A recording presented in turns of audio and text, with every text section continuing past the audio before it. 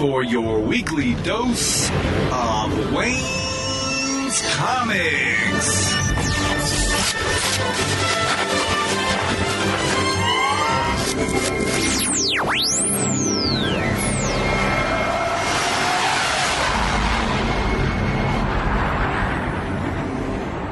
It's time for episode 235 of the Wayne's Comics podcast. Thanks so much for listening. This week is another special doubleheader as I talk to comics creators from the indie world and also from Star Trek. First up is Joseph Bradford, the creator of Angeli Arbitrium, a great indie comic that he makes, as well as Ellie Moonbeard and the Seekers of Shine, a sci-fi comic he's been doing, putting on a little different format, which we'll discuss. He's got a Kickstarter going on right now for that first book, which I struggle to pronounce sometimes. So if you go to Kickstarter.com and look that up, you'll find it, and please be sure to go out and support it, because I think these are great books that deserve to continue on, and they deserve your support. Then we have a special interview with the creators of the Star Trek comics from IDW Publishing. That's Mike Johnson and Ryan Parrott, creators of Star Trek Manifest Destiny, which recently wrapped up and is going to be coming out in trade. It's all part of the celebration of the 50th anniversary of Star Trek, which many of my friends are celebrating all year long. We talk about the recent comics that have come out from IDW, and we get a little hint as to what's going to happen in the future. So we need to keep our ears to the ground as to the future of Star Trek at IDW Publishing. We talk many things Trek, including their favorite versions of Trek, and we find out what things they have coming in the future. So I'm sure you're going to want to listen. There's a whole lot to get to, so let's get on with the show.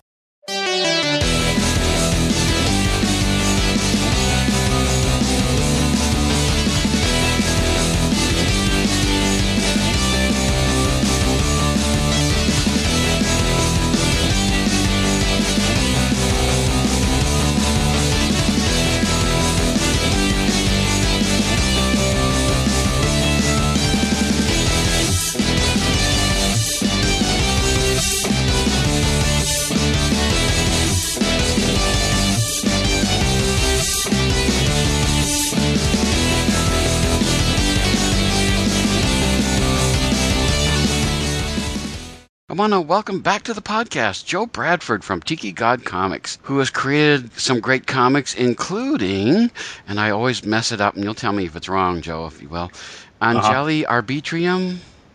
Angeli Arbitrium. Arbitrium, okay. I knew I'd get that wrong. I always do. Something about Latin that just doesn't work with me. And then you've got Ellie Moonbeard and the Seekers of Shine, which I got to see last year at New York Comic Con. So, all good books.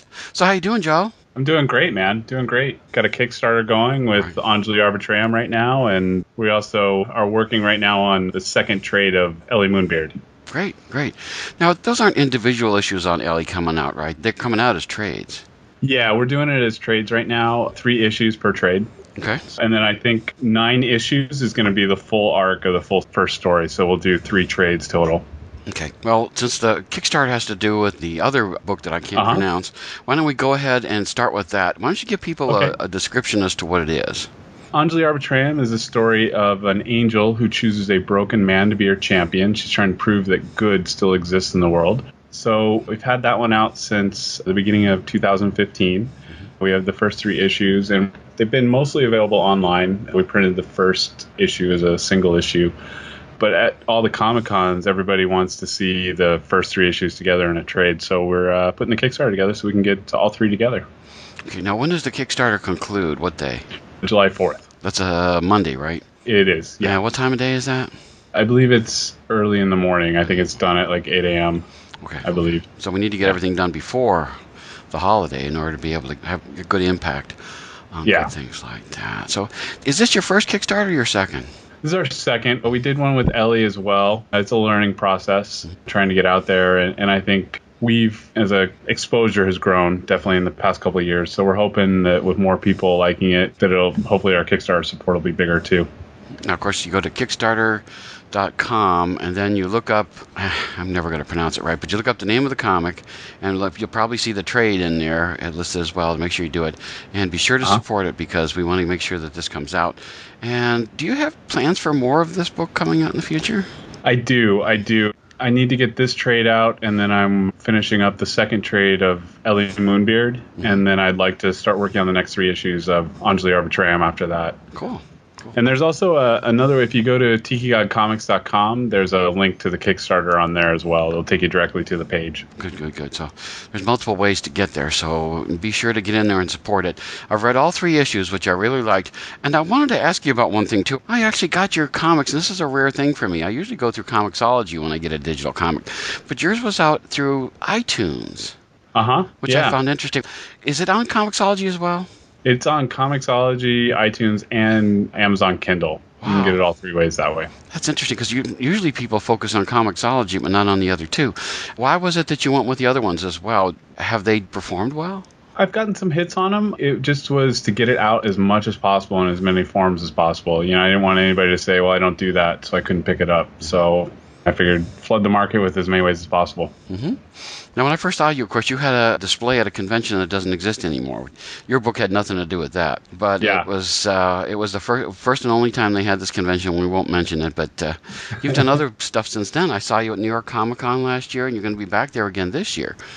So yeah, we are for sure. Yeah. Have you been doing other conventions as well, or are those the ones that you focus on? New York for sure. We did C2E2 this year.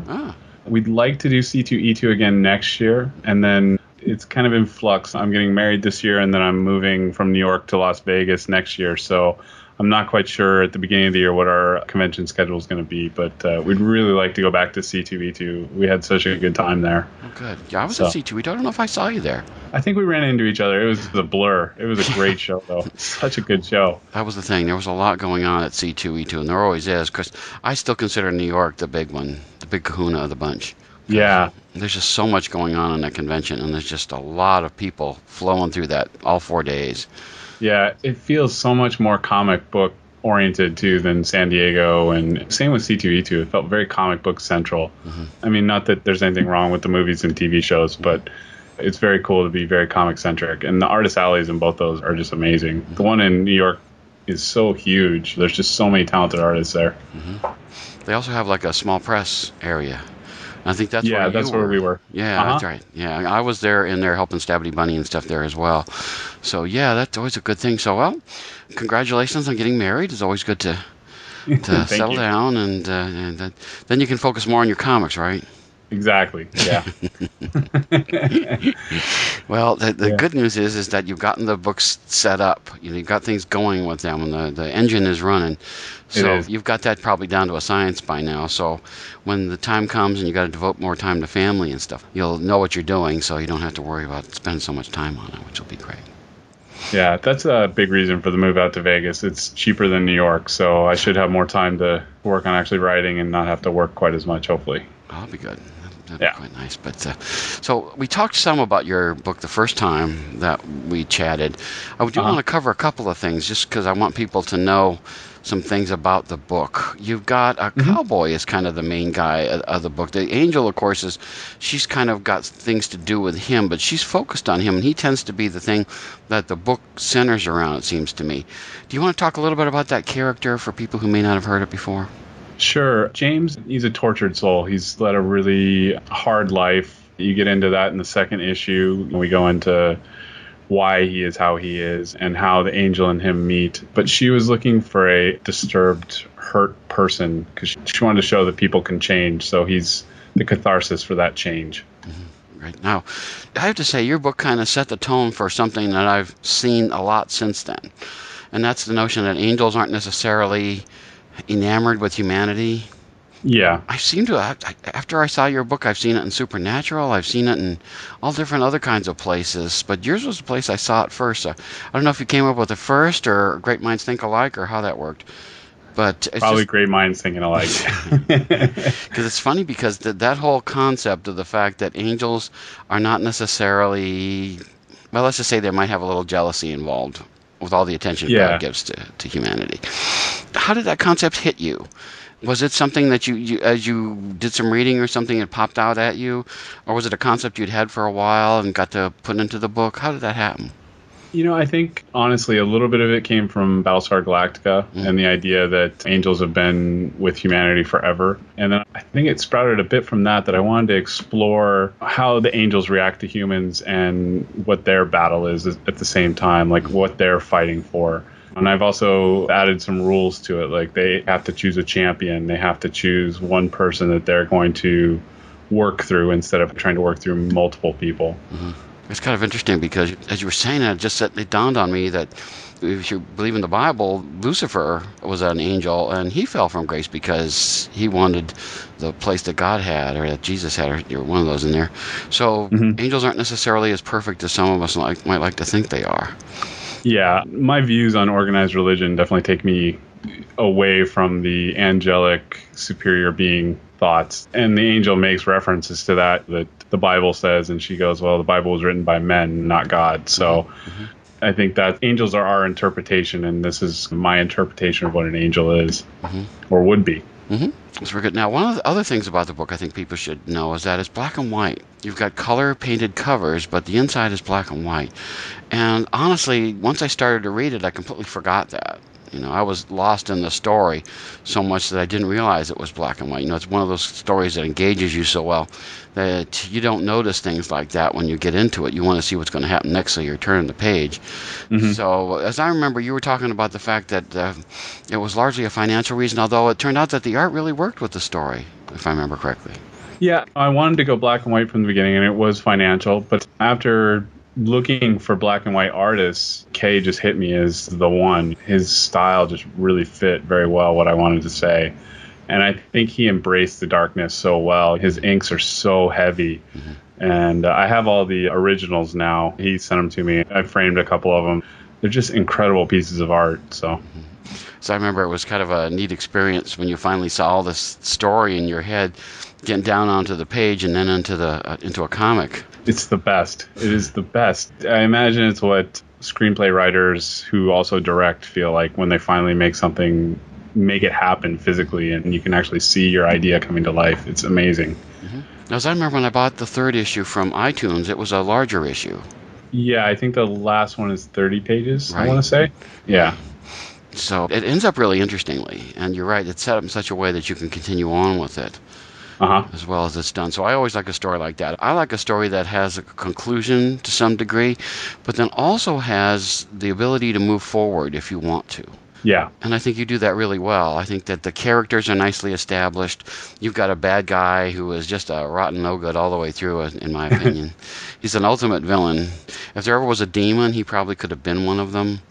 That's bad guy. Do you want to talk about him a little bit? Yeah, he's nameless in the first couple issues, I believe, and then he works through a human as well. And there's the boy who's in the book as well is connected to the human that the demon is working through. So everything's connected, and the angel and the bad guy work off each other and are kind of drawn to each other, and they choose champions that are connected. They may not have done it on purpose, but it's just how it happened.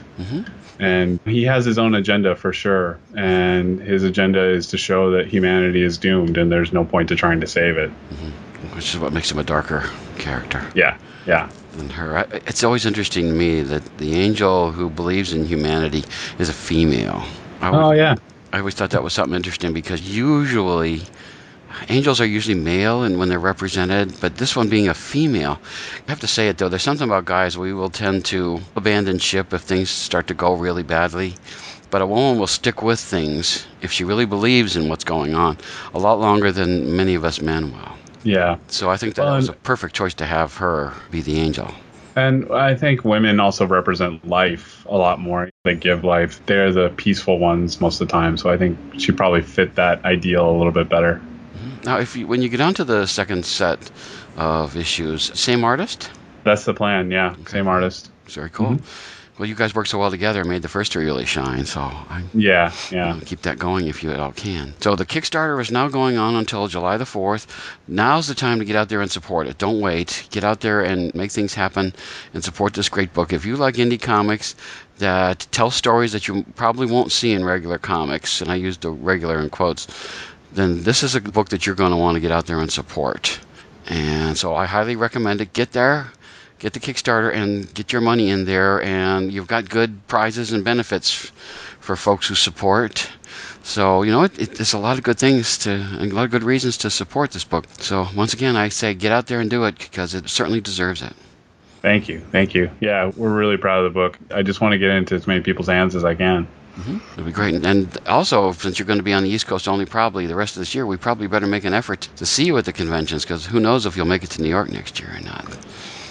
Yeah. It's hard to know because once you go on the West Coast, people tend to focus on San Diego, or Emerald City's tend to be a big one now. Yeah, I'd like to go there. They're owned by the same people who do C2E2 and New York Comic Con now, so we've been talking to them. We wanted to go this year, it just didn't quite work out for us. Wow. Well, you'll be closer. It'll be a lot cheaper. Yeah, that's the case. So that'll be good. So very good. Now, why don't we talk about the other book that you've got, Ellie Moonbeam? Do you want to discuss what the story is basically going on with that? Ellie Moonbeard and the Seekers of Shine is a story of a young lady who travels around the galaxy with her father. She's looking for lost treasure, and that's the Shine. And it starts out with them. They're heading to a planet where they've gotten a clue about some lost treasure, and the treasure they find is not what they expected. Now, this is color, interestingly enough. It is. We wanted this one for kids, so we really wanted to go, we call it the Pixar model. We wanted it to be accessible to kids and adults. We wanted something that, I have nephews and nieces who wanted to see my comic book, and my partner Scott, he's got kids, and they wanted to see what we were making, and so we decided we wanted to go kind of 180 from where we were and make a really age-appropriate book. Mm-hmm. So it's usually like 8 to 14 is the range, but most of the adults who've read it have loved it too, so we hope everybody likes it. Yeah, I got to read it last year at New York, and I really liked it too. It is very different from the other book, but I always think good writers can do that. Just like you do. You don't have to stick to one genre or one kind of writing. You can make things shine no matter what you take on. I think that's a good thing for this book. Thank you. Yeah, and the artists we got too are just amazing. Nico, he did the cover, and that's kind of when we knew he was for us. And he did all the pencils, and he's an animator. A lot of the time he does a lot of animation work, so it's got that animated feel. And then he recommended Brittany Peer to be our colorist, and the colors just fly off the page. It's so amazing. Mm-hmm. Now, this is a thicker book, of course. The other one, your previous book came out in individual issues, and now the trade's about to come out. This comes out, you've got 3 issues in this book each time, correct? Right? That's the plan, yeah. Every trade with 3 issues. Right. So that'll be good because it's good to kind of keep those things going. I'm coming to feeling that maybe individual issues are not necessarily the way to go anymore, but the bad news is if you make it too expensive, then people don't want to invest all the money into a story. But these days, when we've done conventions, if you can do it like a trade for $10 or $15, a lot of people will spend the money. Yeah, they'll check it out. We really had to figure out our price range, but I think we were a little high when we first started in New York, and we've come down a bit, and that's really helped us out. At C2E2, we did very well. And I think it's also that we have a book that kids can read. Mm-hmm. You see so many kids walking through a convention, and comics are hit or miss whether they're acceptable for kids to read. And so we really try and push that when we're at the convention. Mm-hmm. And again, you've got a female lead, which I always like, so that was great. You and the female leads, you really like those, so that's a good. I'm happy to see that because I firmly believe that there's plenty of white males in charge of comic books on several levels. Yeah. So it's nice to see a woman, a female, in charge, or the story revolving around her. So I always like that. I think that's just a great thing about it. So I like that. And we definitely discussed having diversity. And I look at the crew of the lovely lady, the ship in the book, and we have a blue alien, a Filipino guy who dresses like Elvis, and Ellie, the girl who's the lead of the book. And I really wanted to make it as diverse as possible. And as we keep going through it, we add more aliens and more diversity as much as possible. Okay, I've got to ask, just because now when you said it, it reminded me of it. An Asian guy that dresses like Elvis. It's his thing. He loves Elvis. Was this inspired by anybody in real life, or it just happened in your imagination? How did you get that? Where did this guy come from? I am a huge fan of the King. I love Elvis Presley, and so I wanted to put him in somewhere. And just thinking about where I could fit him in, and I thought, as a ship's crew member, I thought it'd be great. If I remember correctly, Babylon 5 had a group of Elvi, as I used to call them, would walk through the station occasionally. Oh, yeah. I've never seen that show. Oh, there was a whole convention. There was a whole group of them. There was on this space station, and all these people dressed like Elvis walked through the station at one point. And, you might want to watch that just to see that scene, if nothing else. I will, yeah. Kind of. There's another book, a book called Fool's Company by Robert Asprin, and he has a Elvis priest, the Church of Elvis, who And I think the Ellie Moonbeard book is set 1,000 years in the future. So I just wanted to say that the king will still be around 1,000 years from now. I remember when he passed, my sister, who was about 10 years older than I am, when he passed, she was depressed for a week. Oh, yeah. She couldn't believe what the world would go on without him. So it was there's still a lot of folks who feel that way. And so you're touching an audience there, I think. That'll be something to go forward with that. So you did the first issue last year, and this year you're going to have the second issue. Because you're doing 3 at a time, it takes some time to accumulate all that good stuff, all the work. It does, yeah. And Brittany, who does the colors, and Nico both, they're so busy. We just kind of have to find the time to make it happen. So we're hoping to have the second one out by New York Comic Con as well. So this will be print versions? Print versions, yep. Okay, that'll be good. Yep. Great, so that'll be good. And the trade by then, hopefully? Yeah, I mean, both Ellie Moonbeard 2 and Anjali Arbitrarium 1, we'd like to have both of those by New York Comic Con. We're working very hard. It depends a little bit on the Kickstarter. Right, but of course. Because, without the money, it's hard to do the book. It is. We're a small company and we're self-funded, so once you add art, and we pay our artists, they don't work for free. Mm-hmm. So trying to just make it happen. Mm-hmm. Well, I'm hoping to be there too. You'll have to say one of each of those for me when I get there, because I'd like to have them. You can sign them and stuff, because all good stuff. It's really, really great things. The second issue, where does the second issue, can you do like a little bit of a launch off point? If you read the first issue, where does the second issue go? Of Ellie? Yeah. The second trade starts pretty much exactly where we left them. They've jumped to hyperspace at the end and are heading for the main planet of the galaxy, Nexus. Mm-hmm.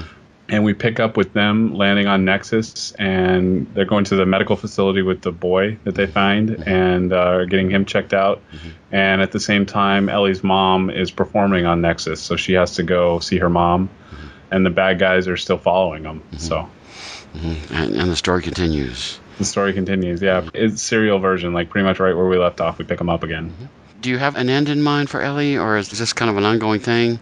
I'd like it to be ongoing. I have an end to the arc that we're in. Basically, the end of the story of the boy they find. We get most of the answers to where he comes from in the first 9 issues. And then after that, the sky's the limit. I mean, they're treasure hunters, so they can find adventure wherever they go. Mm-hmm. And, of course, that's different. The first one is sort of supernatural, fantasy, horror kind of stuff. This is much more sci-fi.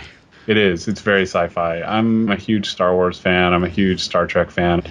And when we were discussing, me and Scott came up with the idea of Ellie, we were kind of decide where we wanted to go. And we thought, let's take our love of science fiction and give that to kids as well. Give them an accessible place for it. Mm-hmm. Well, it's always a good idea to encourage kids to go. I just wrote a column on Major Spoilers where I write and where the podcast appears about the fact that a lot of people have read comics for a lot of years and they don't understand why the focus is changing some. Instead of having Superman be an ultra-moral guy, he's darker and he gets angry occasionally, and some things, incarnations, he actually becomes sort of a bad guy. Yeah. And people retch about that and say how terrible that is, because they've been reading books for 40, 50 years and Superman's never done that. But if the industry wants to continue, all of us won't be around here another 40, 50 years. And so what they need to do is draw some new people in. So I think that what you're doing is the wave of the future, that the stories you're telling and you're appealing to audiences that's pretty broad range of people. And I think that's what comics have to do in order to survive. So I'd rather see Superman be a little different. I can read Superman a little darker, say in Injustice, than opposed to his regular monthly title. It doesn't have to be the same.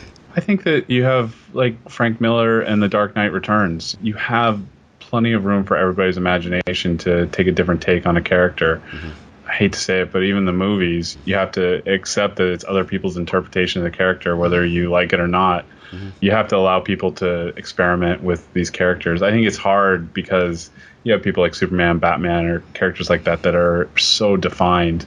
And I think that's where indie comics and people like Image, who are putting out these great, unique, new ideas that can become your new characters, your new mythology. Mm-hmm. Now, of course, you bring that subject up, and it makes me think your stuff would lend itself very well, especially Ellie would lend itself to like a Saturday morning cartoon.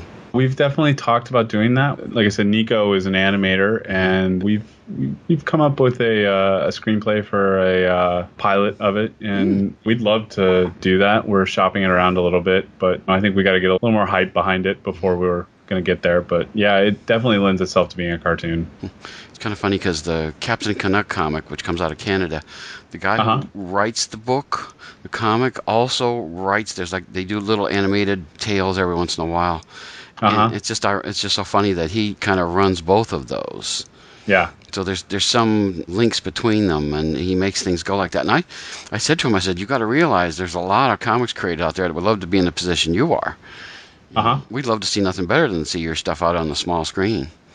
Mm-hmm. Have Ellie come out, and even if you could sell the discs or something like that. And there's plenty of Cartoon Networks, not just the Cartoon Network, but there's other networks that have cartoons on them too. I mean, even just online, there's Netflix, there's Amazon. We actually pitched at Amazon. We didn't make it through, but we tried. And I think it's the same as making even a book. It's an expensive process. So to make it happen, it's a lot of money up front. So we kind of have to balance where we're going and stay focused on. So right now we're staying focused on getting the books out. And then maybe next year, if we have time, we'll try and look more towards the animation stuff. Well, I talked with Bob Layton at one point, and he was talking about the fact that if you had $5 to spend, would you rather buy a comic or would you rather rent a movie? And we had a long discussion about that. Your talk brings me back to that same idea, in that, maybe the thing to do is to kind of maybe keep that in the back of your mind. When the situation presents itself, you can say, well, here, I've got this idea. Exactly. We just keep trying to get Ellie out there for people to see and read and enjoy. And then, like you say, maybe it'll fall in the right hands one day and they're going to say, well, we'd really like to make this happen. So that's the thing. Mention it to people. That's the thing you got to do.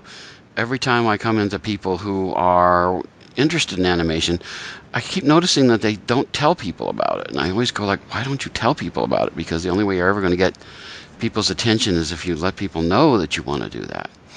So hopefully this little discussion will get the word out too, and maybe somebody who's interested in animation might come your way and maybe want to fund it or something. Who knows? Yeah, it'd be great. Because it's a great story. They're great characters. You mix drama with humor real well.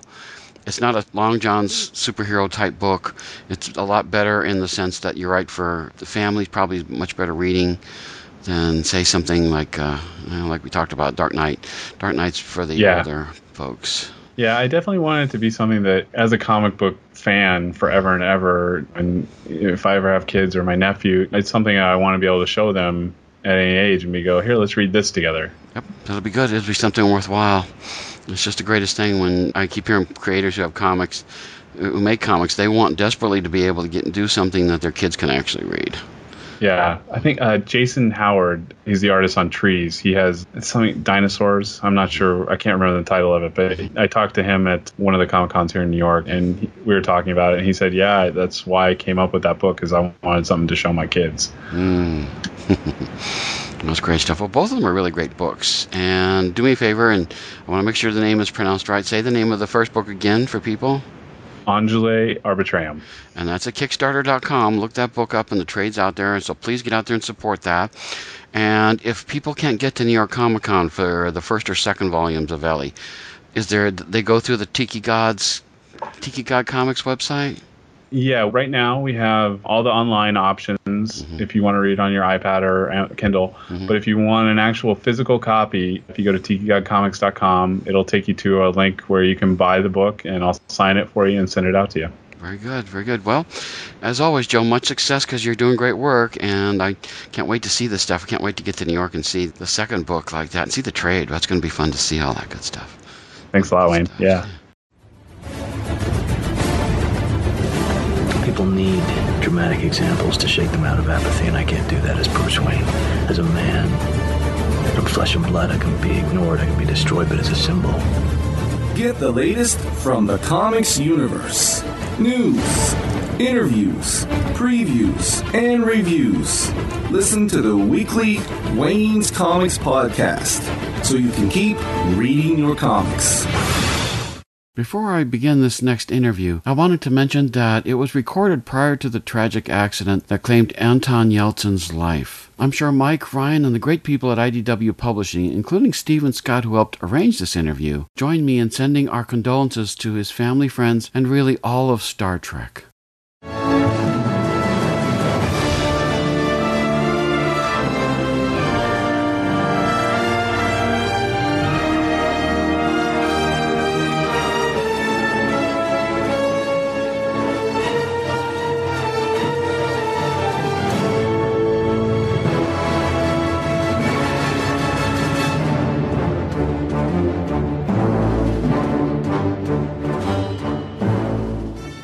I want to welcome to the podcast Mike Johnson and Ryan Parrott, two Star Trek writers from IDW Publishing. It's great to have you guys on there. How you doing, Mike? Very well. Thanks for having us on. It's good to talk with you. And Ryan, how about you? Very excited. Thanks for having us on. This is awesome. It's good to talk with you, and of course I'm a big Star Trek fan, and I love the comics. So my understanding, I don't know, maybe Mike, you're the one to ask about this. The 5-year mission is coming to an end is what's happening. You guys are doing your last of the Star Trek comics for the moment? Yeah, I don't know if there's been an official announcement, but it's in the previews that issue 60 will be the last issue of the ongoing series as it exists right now. Mm-hmm. That is far from the end of the Star Trek comics at IDW. I don't want to say anything more because I think there is going to be an announcement at San Diego Comic-Con, if I'm not mistaken, which is actually coming up really fast. It's only a little bit more than a month away. So 60 is going to wrap up. We have a special 2-part story in issues 59 and 60 that bring in the original series crew. And we have them interact with the new timeline crew in an interesting way that hopefully people won't be expecting, but it's a 2-issue celebration of the 50th anniversary of Trek. Very cool, because you've done a lot of those kinds of things. Of course, some of the best crossovers in all of comics have been the Star Trek and crossovers. You, Mike, did Green Lantern with Star Trek. That's right. Yeah, we had a great response to that one. And IDW has been great, as has DC, about being open to having fun with the franchises. Star Trek's crossed over with Legion of Superheroes, crossed over with Planet of the Apes, with Boom. And no, it's been really fun. I think there was the Next Gen Doctor Who crossover. So I think fans really like it when they see the publishers being open to those fun events. Well, it's something we can't see anywhere else. You're never going to get... Well, you could, but these days, with the special effects being what they are, you could have the Legion in a movie or somewhere. Yeah, you are exactly right. It's one of the great things about comics you're not going to get. You're not going to get a Green Lantern Star Trek crossover movie, unfortunately. We'll see, maybe someday. In 20 years, someday. But for now, yeah, comics are the place to do it, and it's what makes them great. I'd like to point out that the Green Lantern crossover significantly hurt our writing process on all our books because every time we would sit down to work on something, I would just make Mike tell me what was going to happen in the next installment of the Green Lantern thing. That's true. Well, it ended so well. Normally, crossovers and stuff usually put everything back the way they were, but Star Trek Green Lantern did not do that, which makes me wonder. Well, I would love to see Star Trek Green Lantern 2 because you've got a whole new lips. I mean, fingers crossed. We left it open for a reason, so hopefully we'll have some good news on that front. Fingers crossed. That'd be great because it's already out in collected format, so that's right. Glad for that. So that's good stuff. Now, Ryan, you're involved with Manifest Destiny. Yes. My understanding of it. Is that your contribution to all this good stuff? You're working with Mike on Manifest Destiny. You worked with Mike on Manifest Destiny, I should say. Yeah. Well, Mike actually was nice enough to let me come aboard ongoing. I wrote 2 issues ongoing. I wrote issue 18 and 20. Luckily, he let me play in the sandbox there for a bit. And we had such a good time working on that we were like, hey, we'll work on Starfleet Academy, which we just rounded up this year as well. And then he just keeps being nice to me and let me work on this with him as well. But I think Manifest is by far my favorite of all the Star Trek stuff I've worked on so far. It was just the most fun.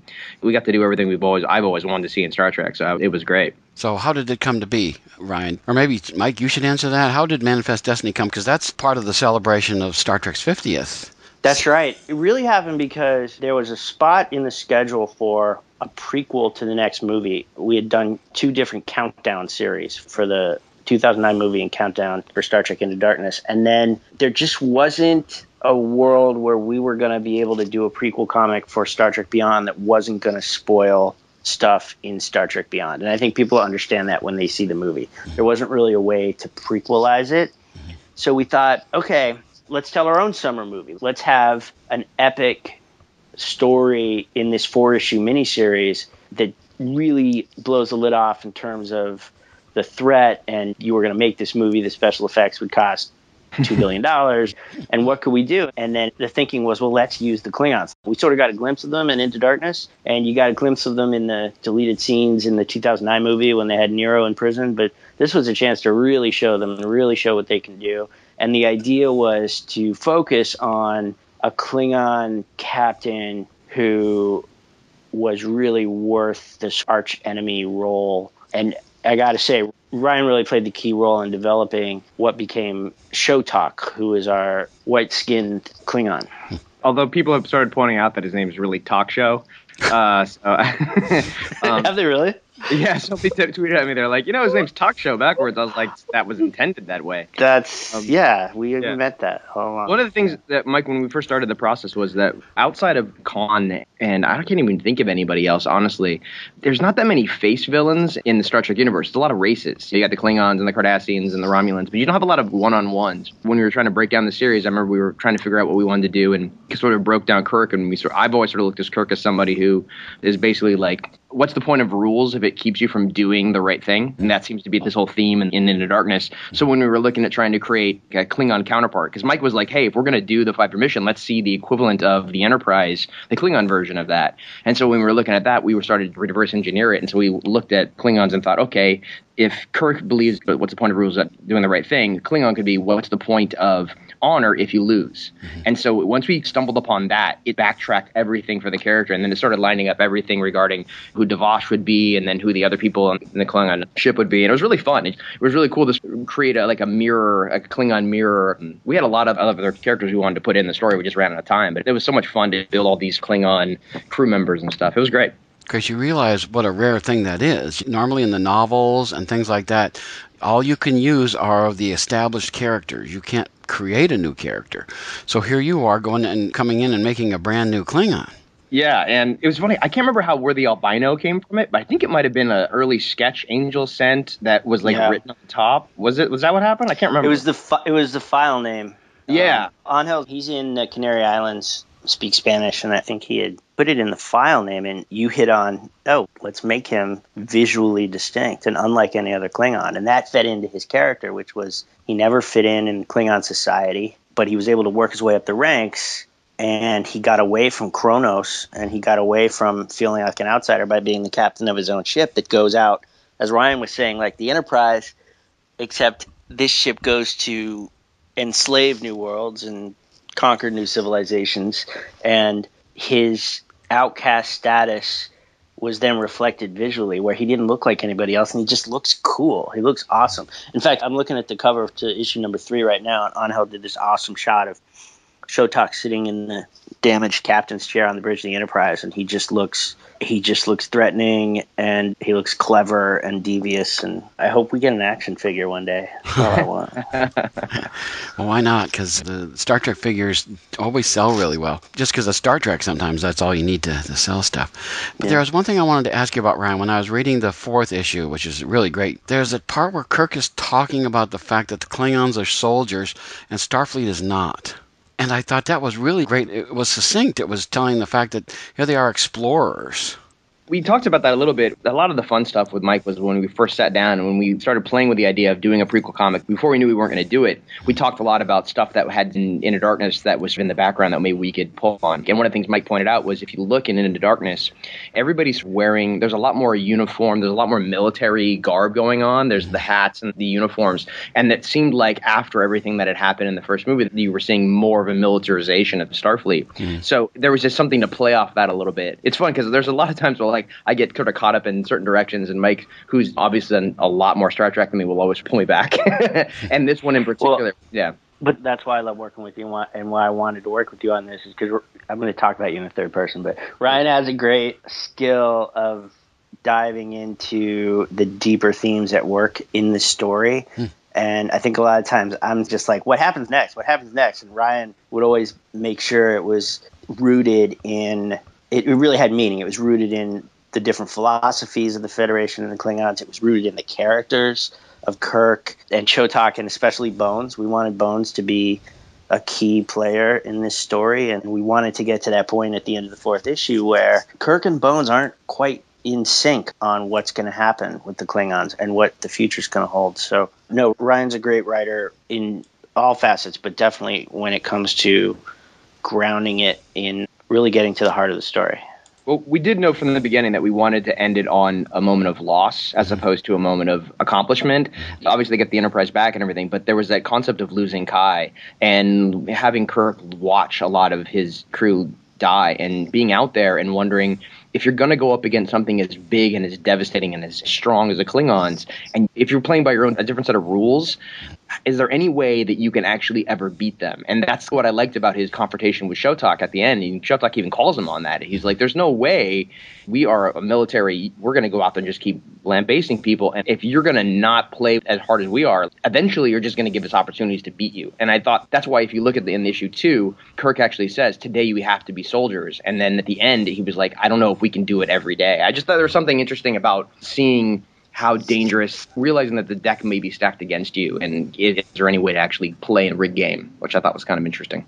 And even though we couldn't do a direct prequel to Beyond, we wanted to, at least thematically, from what we knew of where the movie was going, we wanted to be able to set up where Kirk is. And it's actually, you see it in the latest trailers for Beyond. I don't know if you've seen the most recent long trailer where Kirk and Bones are talking at the beginning. And Kirk's like, I joined on a dare. What exactly am I doing out here? And this was our way to be a prequel without being a prequel. So I think it'll be cool to go back, and for me and Ryan too, and read this again after we've all seen the movie, and hopefully, knock on all the wood on the ship, that feels like thematically we were able to dovetail. Did they give you guys any direction about that? It doesn't sound like you've seen the movie. And No. So it sounds like you're guessing, sounds like. We do. We sort of have to guess because we're not involved with the production. So we have to do our best to anticipate. I mean, Bob Orsi, who's a producer on the movie, has always been the comics godfather. He guides us as well. But it was sort of a guessing game on our part to figure out, okay, how can we get somewhere where it doesn't feel like it's going to be totally incongruous if you pick this trade up, because the trade paperback is hopefully going to be out, if not before, then right around Comic-Con when the movie comes out. So we wanted people who see the movie to come and pick up this story and feel like, oh yeah, okay. It's not like everything's happy-go-lucky in the comic. It's also interesting because we hadn't seen some of the trailer stuff before we wrote, obviously before we wrote into Manifest. And so then when we actually start seeing the trailer, I was like, well, we're on sort of the same wavelength on a few things there. So that made me feel pretty good. Every time I see the trailer, I'm like, all right, they're stealing from us. Well, we should, Yeah, that's right. Yeah, how'd they get our comic script? Yeah. Exactly. well, we should mention, too, that the movie's coming out on July 22nd. Just That's in case right. somebody doesn't keep track of those good things. So my hope is that I'd love to see this trade come out before. Yeah, I hope so too. I don't have an exact date. I know the plan though was to do a bi-weekly schedule for the singles so that it could be ready for a trade. So I think I'm pretty sure the plan is to get it out either the week of Comic-Con, if not the week before. But it should be, and it's crazy. The movie's only a month away now, a month and a week. Jeez, that was quick. I can't wait to see it. Yeah. I'm really dying to see it. It's funny, when we write the comics, we rely on the first 2 movies to listen to the cadence of the characters and stuff. And I'm excited to get a third movie to work from and hear the actors read new lines and be in new situations. So I'm looking forward to it. Incidentally, just to show out that I'm a complete thief, I think the infant teleportation from the first issue is actually something that was an original idea for the Star Trek 2009 movie. I think I listened to the commentary and they said they were thinking about that being the way Kirk was born or something. So I was like, that would be fun to try. Really? Yeah. Oh, wow. Yeah. So we're stealing. We're just stealing blatantly. Well, if you're going to steal from the best, that's always Try to do those kinds of things. So that's really good. So, okay, Manifest Destiny then is completed and will hopefully be out in trade very shortly. It would help the comic stores if they had something that people can say, here's a new book just in time for the movie. Exactly. And the other book that we hope is out is the other one that Ryan and I wrote together, which is Starfleet Academy, which wrapped up in the spring, I want to say. Yeah, right around, I think, Manifest Destiny and began right as Starfleet Academy ended. So that trade should be out right around the movie as well, we're hoping. So, and that's something that I feel is more all ages thing. I mean, you can give Manifest Destiny to a kid. I would have eaten it up when I was 7 or 8, but Starfleet Academy is, well, I shouldn't say it's that thematically or tonally different. I mean, pretty intense stuff happens. Yeah. Right, Ryan? Yeah, it's definitely Academy? in the same ballpark, yeah. Yeah. But there's a little more humor. Yeah, a lot more humor and a lot less dead Klingons on the hull of the Starship Enterprise. So why do Starfleet Academy then? Because we've seen Starfleet Academy in comics and in novels and stuff like that. What did you guys bring to it that made it different? Well, I mean, for me, what was interesting was we talked about it a while, and Mike was like, we had been thinking about doing it for a while. And it was cool when he was like, kind of want to do it the way that they use Hogwarts, the way in the Harry Potter thing. There's this idea of like, it's So the one place that everybody we've seen in who's a Starfleet member has gone through, and they would have the same teachers and they would have the same experiences but different. And so there was something interesting about seeing, and also the fact that with the ongoing comic book being set on the 5-year mission, we didn't have a window in what was going on back home, back with Earth and the Vulcans and all that stuff. So when he pitched me the main character, who was Talon, who was somebody who came to Academy the day that Vulcan was destroyed, I was like, oh, that's awesome. That would be a great story because we could show her as an outsider in this brand new world and see the Academy through fresh eyes and meet a whole new group of people. And I thought that was just such a fun idea because I've also so many people, I just saw that thing on Twitter that there's like a whole Starfleet experience that you can actually go and be a cadet. So people obviously have an appetite for the small details that you don't have time for in the movies. We actually show like a party. How do the cadets party? Where do they go to eat lunch? And all that stuff is filling out the world in a way that you can't do with the movies. Mm-hmm. Very cool. And we had an artist on that book, Derek Charm, who was perfect for it the way that Angel Hernandez was perfect for Manifest Destiny, where Derek really brought the characters to life and could create that party scene. I remember we wrote up like all those things, like what could be in a future party. And we were like, is this even going to work? And Derek just nailed it. Yeah. And Sarah Gatos, who's our editor, who's the editor on all the Star Trek books at IDW, was really the one who pushed it through to get Starfleet Academy to happen. Yeah. And was a champion of really saying, okay, how can we build out the Star Trek universe that we've built up in the ongoing series and expand it to attract people maybe who wouldn't necessarily pick up the ongoing, but would pick up this cool, a little more youth skewing story in Academy. Mm-hmm. Very cool. So, yeah, that was a great book, too. Honestly, I think, Mike, you've written every one since issue number 1, haven't you? Except for Ryan's 2 issues, okay. Which people come up to me and they're like, that was the best issue you wrote. And I say, yeah, it was. It was the best issue I wrote. But Manifest in Academy wouldn't have happened if Ryan wasn't able to co-write them with me. So, Very cool. Well, as a Deep Space Nine fan myself, I've got to mention that multi-part story you did with Q and the people from Terra Nor. I love that so much. It was so great to see the DS9 folks interacting with the movie people, as well as bringing Q in. Because Q did appear in DS9 one time, but he's mostly known with Next Generation and Voyager. So to bring in all this stuff together was really quite an interesting story. I really enjoyed reading. I thought it was terrific. Oh, thank you so much. That's great to hear. That's one of those things where as you're writing it, your fingers are crossed. You're saying, oh, God, I hope this works. I hope I'm not embarrassing the characters. And again, like you were saying earlier, this is a thing where it's not going to happen in the movies anytime soon, as far as I know. The movies are trying to, as they should, strike their own way and show new things. And even when they do con, they try to do it in a new way. But so I don't know if you're going to see Q in the movies, but comics were an opportunity to do that. And it just felt natural given that we're in an alternate timeline. And if I'm Q, it's like, oh, I'm going to go play over there. I'm going to go see what these guys, here's a different, I'm going to go play with this guy, Captain Kirk. And so it just worked out really well, and the chance to use DS9. I'm actually kind of a latecomer to appreciating DS9. I mean, I grew up when I was a little kid on TOS reruns, and then I was really a TNG fanboy. I mean, I watched that. I remember watching it upstairs on the tiny little color TV when it premiered on UPN, I think it was, in 1987. And then I watched the first couple seasons of DS9 and then just, I don't know, drifted away. And then have come back to it in the last few years and really come to appreciate how much it pushed Star Trek in a new direction and really evolved it in interesting ways and kind of daring ways. So that was kind of my late love letter to DS9. Oh, very cool. Of course, got to ask you, Ryan, where do you fall in the scheme of things as far as what's your favorite Star Trek? Well, it's funny. I was sort of the same way with Mike. I grew up watching Next Generation. In fact, I actually watched The Inner Light last night. And it's so funny because my girlfriend was walking out. She's not a huge Star Trek fan. She's very sweet. She'll read my stuff. But as it was coming on, I was like, it's The Inner Light. And she was like, uh-huh. I'm like, you don't understand. It's the one where Picard gets with the probe. And she was just like, uh-huh, uh-huh. And I was like, no. And then she called me later. She's like, are you crying? I'm like, no, I'm not crying. But what I loved about DS9 is when I have gone back and watched it just recently, I just watched the episode the other night where Bashir and Dax go to the planet which is suffering from the blight, and he stays to try and save them. And I was just like, she came in again, and I was like trying to explain the whole thing to her. And what I realized that I love about DS9 was it came right before you started to see this really serialization of television. Mm-hmm. And it was the first show, I think, of all the Next Generation ones that really decided that it was going to try and tell you like a very long form storytelling as opposed to which was much more episodic.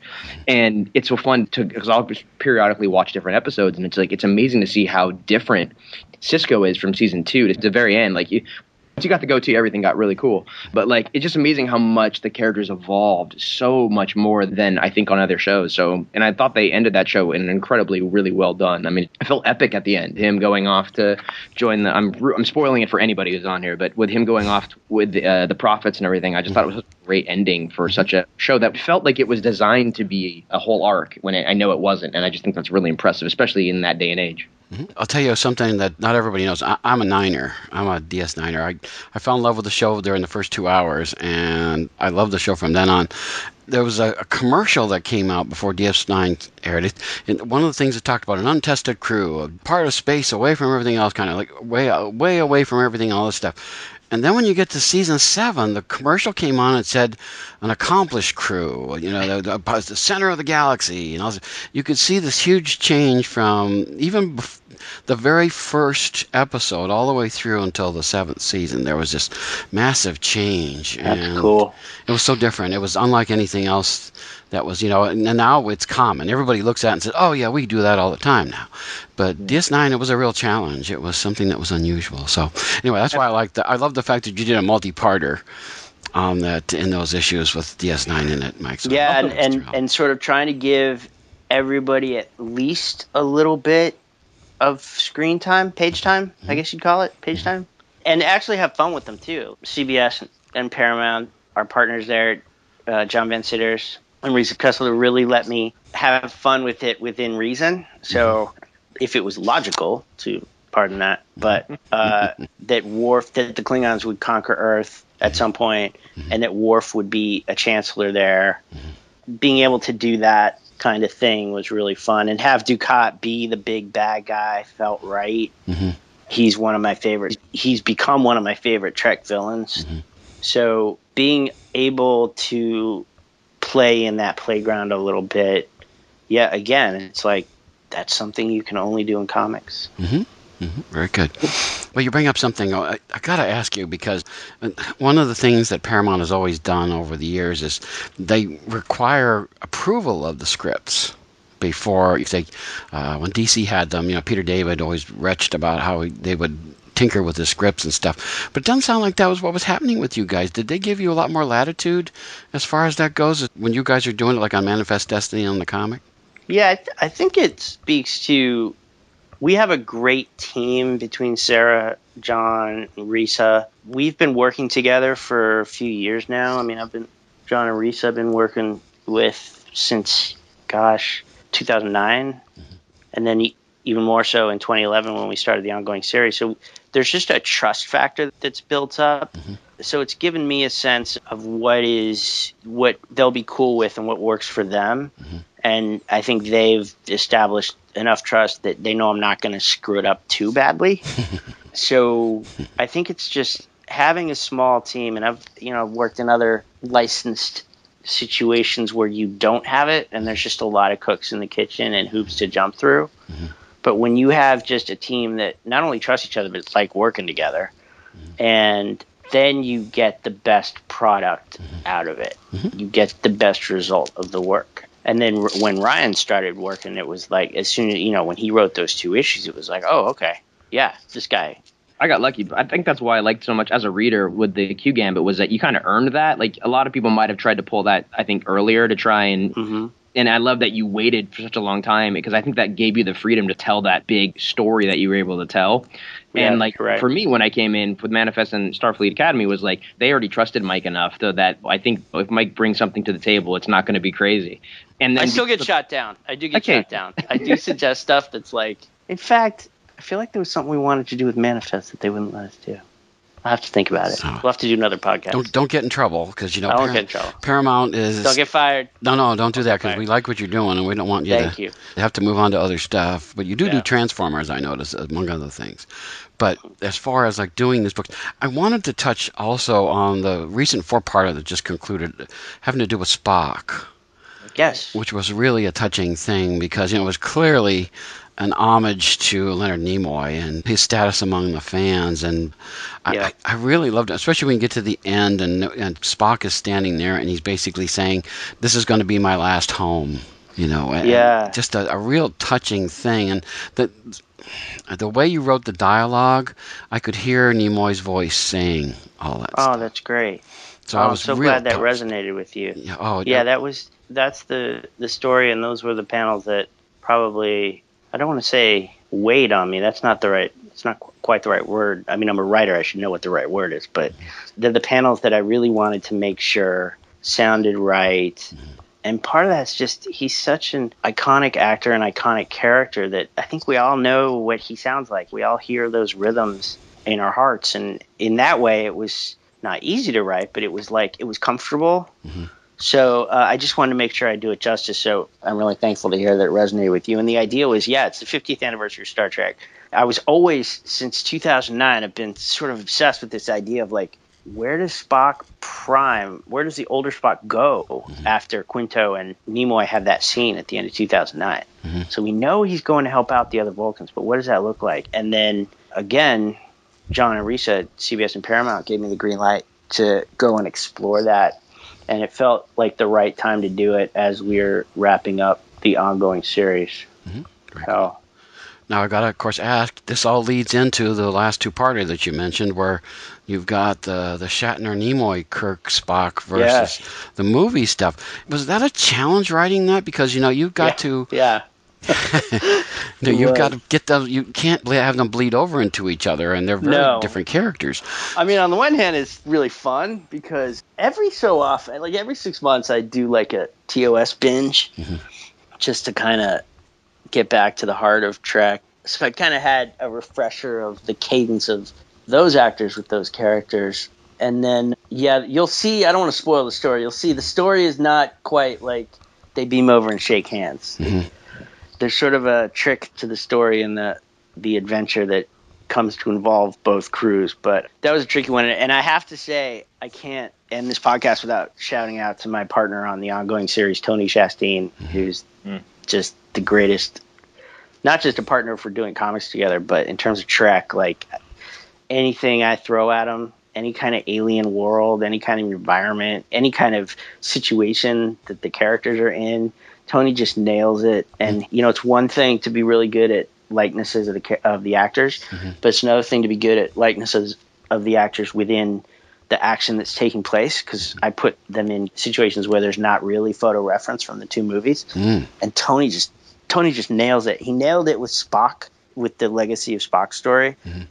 Those pages don't have the same impact if the art isn't fantastic. And he really sold whatever words I wrote. And then he had a lot of fun with drawing the TOS crew in this 2-part story. And we were saying, man, how cool would it be if we just did a TOS ongoing where we just told lost stories of the original crew. But you'll get 2 issues of Tony drawing Shatner and Nimoy and the gang. So very cool. I hope people will like it. Well, there's the covers are great. You've got on the first cover, you've got the Shatner verse, and then on the others you've got the movie verse, but the 2 covers, they join up, yeah, those covers, which I really love. When I saw that, I went, oh, that is the coolest thing. Of course, you realize you're doing another crossover here. You're crossing Star Trek and Star Trek. That's my secret. My secret. They said it would never happen. They said it would never happen, and it's just fun. It's sort of like throwing stuff together. It's like chemistry, and just seeing what happens. So Gosh, can't wait to see it. It's going to be great. It's going to be one of those two-parters that you just can't wait for the second part. So it's going to be great. Terrific. So now you said that the future will be announced soon, so we won't worry about those kinds of things. We'll get announcements hopefully at San Diego as to what's going to move forward. But what are you guys up to? Let's talk with you, Ryan. Are there projects you're working on that we should be aware of? Yeah, I'm doing my first career-owned book with Aftershock Comics, which I'm excited about doing. That should be coming out sometime sometime with this artist named Omar Francia, who's amazing. So that's been really fun. It's my first time writing by myself, which is very weird. I don't have Mike to rely on, which sucks. I'm used to like sort of like sort of the panel descriptions, and he'll be like, all right, I'm going to fix this all for you. I was like, thanks, You're man. free now. I know, yeah. Free. I'm all up on myself. But I'm doing that, and then I know there's some hopes that maybe we might get to do some more Academy, which would be great, because I know we've already talked about that, so that would be great. Cool. And, of course, I love Aftershock Comics. I think that's a great company. Yeah, they're awesome. It's just a very young upstart, and they don't care about the rules. They're going to break all the rules. Which is fun, because like a person like me who's been reading comics for years, you know the rules. The moment it varies from that, you go, what? They're doing something different. And that's one of the things I love about their books. I think that's just terrific. Hail Hydra. Yeah. We won't get in. Let's not get into that. Oh, no. It's a whole other podcast. Now, Mike, how about you? Of course, you're the franchise guy. You do Transformers and Star Trek. I'm Star Trek all the time right now. Oh. Thank goodness. Okay. It's the best job in the world. Also, we're revving up to do another series of this book called 8 that I did at Dark Horse with Rafa Albuquerque. Yeah. Came out over the last year. Yeah, that was travel great. Story. Yeah, so we're talking about doing another set of that. But for now, I'm just blessed to be working in Starfleet. Can't complain. Great, super duper. Because you realize how many writers would love to be able to make that. Oh, I know. I realize that. I just want to end up by asking you guys, I mean, what's been the reaction as far as doing the stuff that you did? Has it been heartening? Because Star Trek fans, sometimes we can be some of the most critical people around. Have you guys, what's been the reaction to all the Star Trek that you guys have been generating? Maybe Mike, we'll start with you.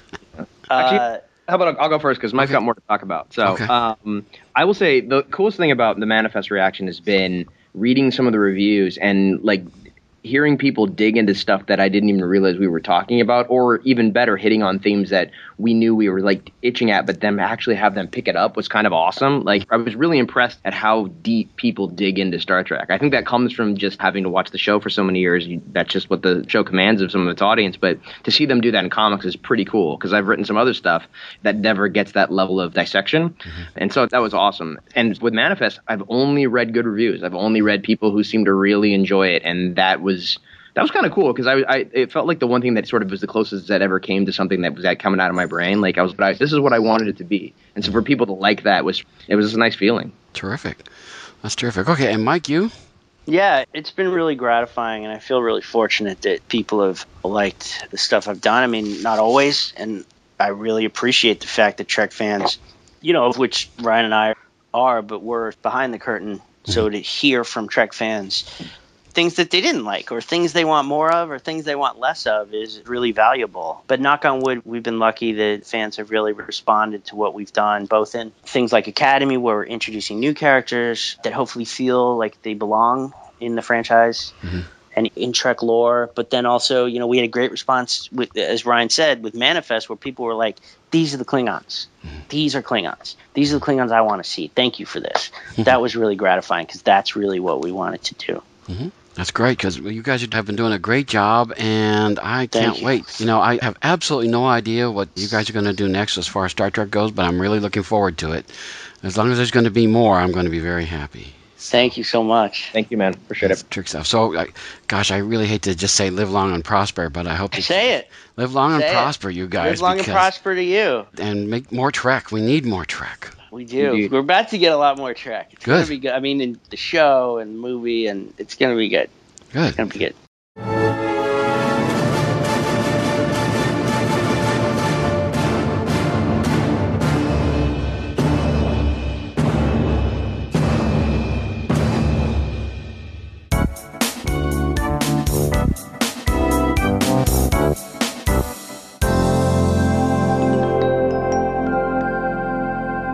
And that's a wrap for this episode. Be sure to be back next week when we'll have more interviews and other good things. But until then, keep reading your comics.